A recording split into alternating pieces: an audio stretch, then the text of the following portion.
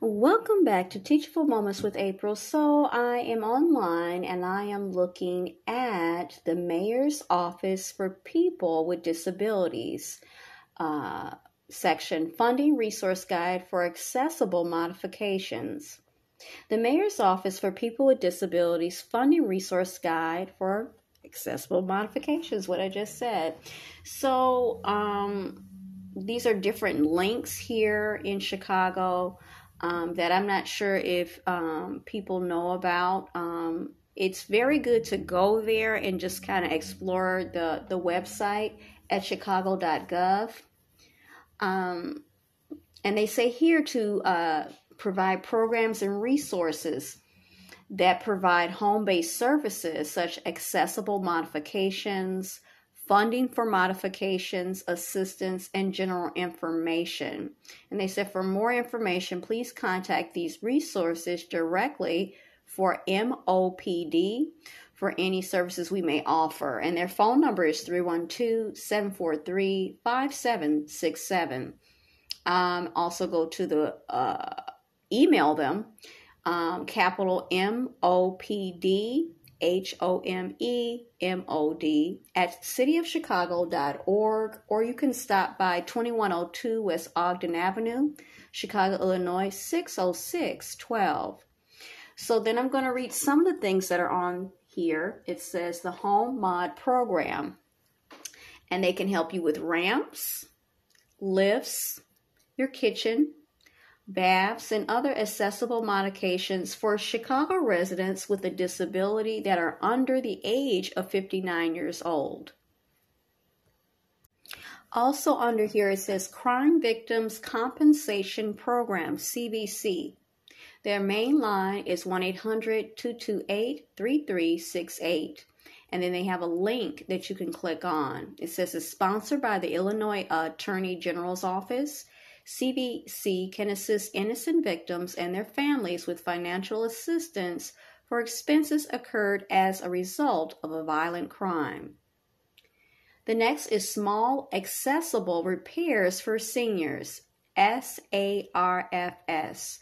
And their main line is 312-744-4190. You can go to their website, www.cityofchicago.org/housing. Now for this one, it provides safety, security, and accessibility improvements to help senior citizens remain in their homes. Another one is Tech Connect, and it has their phone number, their main line is 1-877-884-7267. And then they give a website, but it's not exactly a link. www.nationalramp.com/resources-area/financing/tech connect-low-interest-loan-program and /. They said this program is a collaborative effort between the Office of Rehabilitation Services, the Illinois Assisted Technology Project, and Centers for Independent Living, and statewide disability advocacy organizations. Individuals with disabilities can utilize these loans to purchase equipment and or services relative to home modifications at low interest rates. The requirements include that the applicant or family member that has a disability, the Illinois residency, and that quality of life would be improved with the use of such technology. Despite having no credit or poor credit, the applicant may still be eligible for a bank loan. The next one they have on here for resources is DHS, Division of Rehabilitation Services, DRS. Their main line is 1-800-843-6154. It says DRS works in partnership with people of disabilities age 18 through 59 and their families to assist them in making informed choices to achieve full community participation through employment, education, and independent living opportunities. Now, this next one really caught my attention. Illinois Department of Human Services, HSP. Their main line is 1-800-843-6154. And they actually have a link, which is Illinois.us.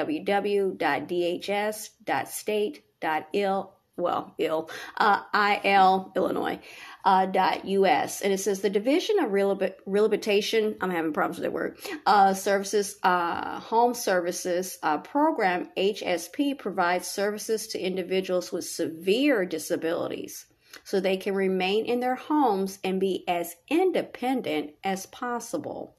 Okay, so I want you guys out there, if this is something that applies to you or a loved one, this is something to really pay attention to, along with the other things that are awesome here. Okay, another one is Illinois Assistive Technology Program, IATP. They have 1-800-852-5110. They don't have a link, but they gave a website, which is www.iltech.org. IATP has a loan program specifically for individuals with disabilities and their family members, guardians, advocates, and authorized representatives who are residents of the state of Illinois. Loans is available to purchase assisted technology for daily living. And lastly, if you have any interest in Medicare or need for it, they also have something here that you can click on. It says available to persons over the age of 65. This agency does not pay for home modifications, but does provide durable medical equipment. They may assist with accessibility within your home. Welcome back to Teachable Moments with April. So the other day, I would like to say maybe 3 days ago, perhaps, I came across something on Google, and usually anyone that's been on there, which I would assume it would be everybody, you would come across different things that they would bring attention on their title page or their main page of Google, and it had Stacey Park Milbern. And when I clicked on, it says Google Doodle honors Stacey Park Milbern, a champion of disability justice movement. And what I also found out a little bit after that, when I had time, was that she also pushed for disability history. And I looked a little bit into it, and it really intrigued me. So I made a personal decision that I am going to, for the room that I work in with the clients that I service, I'm going to little by little incorporate it into whatever I work on with them. Because I know what it's like, and I think we all know what it's like to have an insufficient or incorrect history of ourselves. As a person of color, you're taught certain things in school, and some of it's correct, but a lot of it, unfortunately, is not.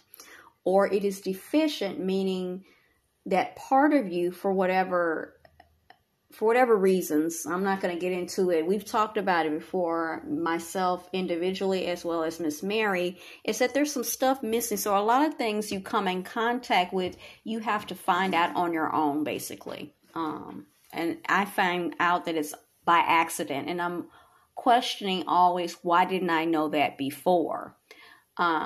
So in this case, I think that in order to see change, you have to be part of the change. And instead of pointing the finger at why I don't know this, it's okay to ask that, but you need to take things into your own matters in your own hands, and educate yourself, obviously.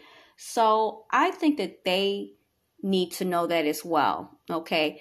Know that even though they have disabilities, there are people that are out there that have dedicated their lives to inclusion, that there's nothing that they can't do, to empower each other. Okay.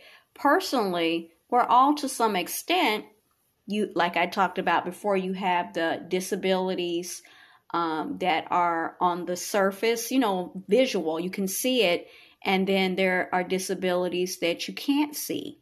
And if we're all honest, everyone has some form of disability. Think about it.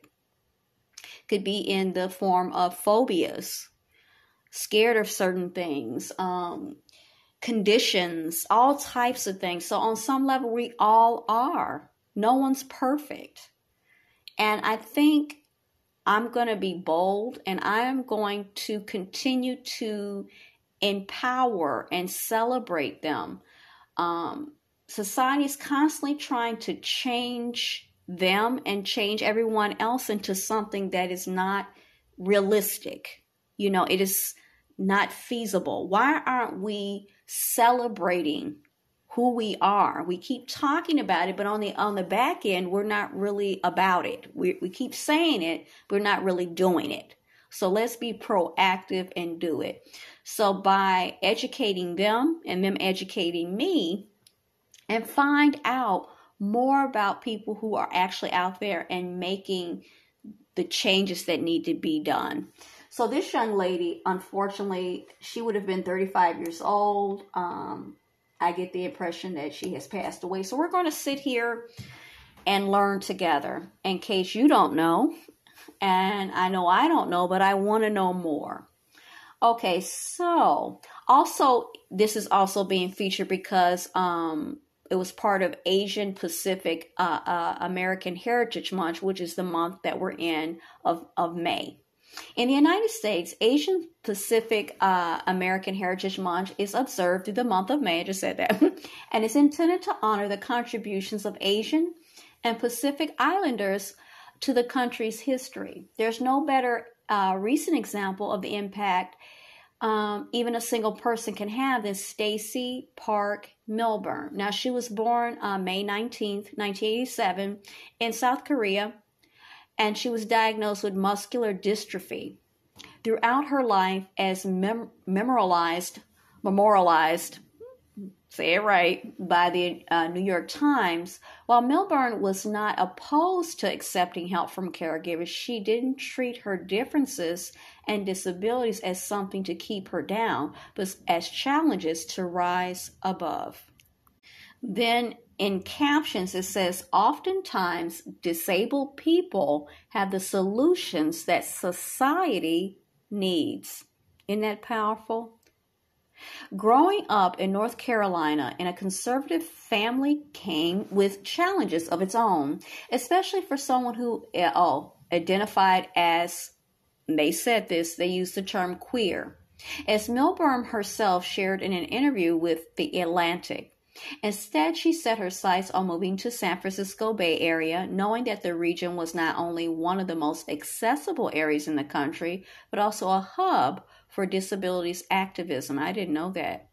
Milbern was especially interested in the disabilities justice movement, which focused on bringing voices from a greater diversity of races, genders, and sexual orientations into discussions of disability. Having moved to California around 2011, Stacey Park Milbern immediately set out to become part of the disabilities justice movement, while also working in human resources at a bank. Milbern quickly grew through to the forefront of the movement, even having been appointed by President Obama in 2014 to the President's Committee for People with Intellectual Disabilities. In 2017, Stacey Park Milbern was one of the many voices speaking out against proposed plans to replace and replace and repeal the Affordable Care Act that involves significant cuts, speak on it, to funding for those with disabilities, including for attendant support, that Affordable Care Act. Speaking from her own life experiences, Milbern shared how having an attendant was the only way she was able to go to work each day. Then in 2020, as cases of COVID-19 arose across the United States and in the Bay Area, Milbern and her friends saw a dire need to help those who were homeless to stay safe. Oh, wow. Together they formed the Disability Justice Culture Club and created kits with crucial supplies like masks and hand sanitizer to distribute in Oakland. Okay, this is going to get to the sad part. Oh, my God. All the while, Milbern was dealing with a medical issue of her own awaiting the surgical removal of kidney cancer. With COVID-19 making it much more difficult to have procedures done. Tragically, she died due to complications in her kidney surgery on May 19th, 2020. Okay, on her 33rd birthday. And they celebrated or observed it this year, which would be her 35th. Okay, so it says, the doodle honoring Milbern was commissioned by Google from Art Twink, and it features a fantastical bold color palette with elements inspired by Stacey Park Milburn's life and activism. Welcome back to Teachable Moments with April. So I went a step further, and I'm on the website kqed.org. And it says, coronavirus, how these disabled activists are taking matters into their own sanitized hands, by Matthew Green. And it was done on March 7th, 2020. And it has a picture, and the caption underneath is members of the Disability Justice Culture Club at Stacey Milburn's house in East Oakland. It has Jay Salazar, Dana Garza, Patrice Strahan, Charlie Bowden, and Stacey Milbern. Stacey Milbern never imagined she'd be making large batches of hand sanitizer in her kitchen. Wow, okay. But over the last week, as the spread of coronavirus hit the Bay Area and the world, Milbern and her 4 other volunteers, all of whom identify as disabled, queer people of color, have produced nearly 100 anti-coronavirus kits and are distributing them to people living in Oakland homeless encampments. Along with the hand sanitizer, which is 90% rubbing alcohol mixed with glycerin and aloe vera, the kits include disinfectant and an emergency vitamin mix, all made from scratch by members of the group in Milburn's East Oakland home, in consultation with a nurse practitioner, as well as N95 respirator masks and gloves. We are particularly concerned with people in encampments who don't have access to soap and water, said Milbern, who has muscular dystrophy and uses a ventilator to breathe. Then on the side, it has a quotation by Stacey. Really, what it takes to flatten the curve is collective action and collective commitment. Interdependency is going to be what saves us, and COVID-19 is the extreme example of this. Interdependence. Many in the disabled community are all too familiar with feeling isolated and surviving in crisis mode, she said, when resources and support are in short supply. Her small group, which calls itself the Disability Justice Culture Club, wanted to use that DIY know-how to help their own community and other undeserved populations. Okay, it says oftentimes disabled people have solutions that society needs. That quotation from the other article. We call it CRIP or crippled wisdom, said Milbern, 32, who has a day job as a human resource specialist. We know how infections spread and how to properly wear a mask and wash your hands. Then it shows a picture of Charlie Bowden, who's part of the group, in her kitchen, Stacey's kitchen, and he's pouring handmade hand sanitizer into small bottles. So they have like a little workstation there. Looks like he's got his music on. And he looks like he is in a wheelchair, just like Stacey. Milbern says that the kits distributed in partnership with other community groups have been well received, and now they're struggling to keep up with demand. She said they had hoped to create more than double the number of kits by now, but have had trouble finding enough raw materials at the 30-something stores they're gone to in recent days, where shelves have been swept clean by frantic customers hoarding supplies. So I want to break in here. So once I found out about her in the room that I work in, I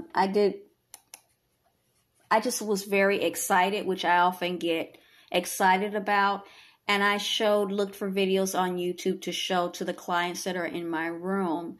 And I have to say that when I started to show some of the videos, I only showed 2 because there was a lot that I had to do that day. I wanted to show more because I was so excited. It was so silent. It was so silent in the room. And the concentration and the engagement of the clients, seeing someone that reflects themselves, doing and talking and advocating, and people actually listening and being interviewed, it was priceless. It was priceless. Wow. That's all I can say. So that solidified for me that I am going to continue to do that. It also had started to show something that Miss Mary had been looking at and educating herself and looking at on YouTube about different disabilities. But one thing that caught my mind, by her looking those up, I came across what is called, it's a beauty pageant, and it's Miss Amazing. And I'm exploring that now. People who are disabled, who have their own beauty pageant and talents and different things. I also showed that on a separate day, and that also I feel like was very well received, because I just feel like we need to help each other to celebrate. I keep saying it, celebrate one another, our differences, and them seeing these. I think it was at least 2. It was 2 young ladies in part 1. I don't know how many parts it is, but it's on. If you're interested.